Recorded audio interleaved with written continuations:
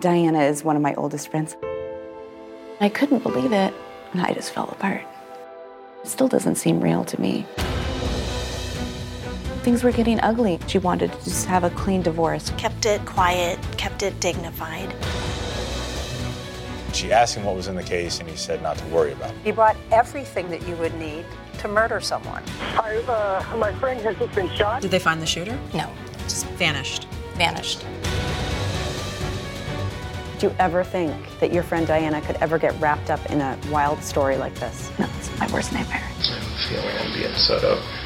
In fact, I know I'm being set up. And I think she used her sexuality to get him to do what it is that she wanted him to do. When we opened that email and saw that video, we were like, oh my gosh. Every once in a while we get a doozy, and this is one of them.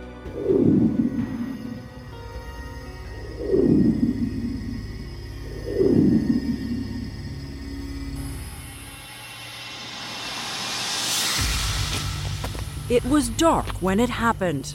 So dark, astronomers have a name for it. The night of the new moon. When the moon, the sun, and the earth are all in alignment, and the lunar cycle begins anew. Some look at a new moon as a time of rebirth, a fresh start. If only the people we trust here on Earth were as dependable as the night sky. There's a guy lying down like a sniper. We saw the gun, and he shot at us like 6 or 7 times.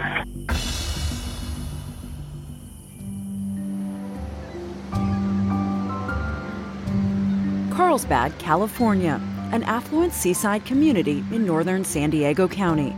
A tourist haven known for its beaches, surfing, and breathtaking views. This paradise became home to a woman named Diana Lovejoy. She's just really funny and silly and smart and really easy to talk to.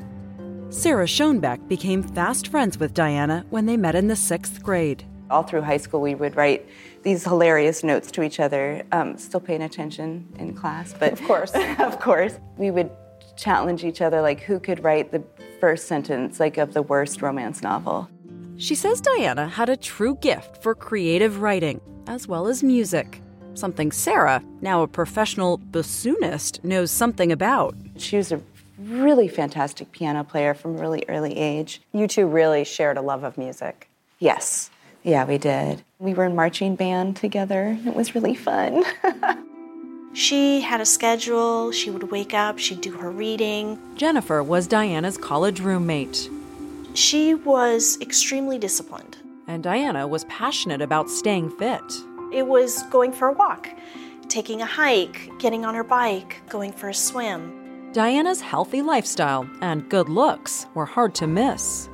It always seemed like guys always really, really liked her. She wasn't trying to attract attention, but she just was one of those people that people tend to notice her.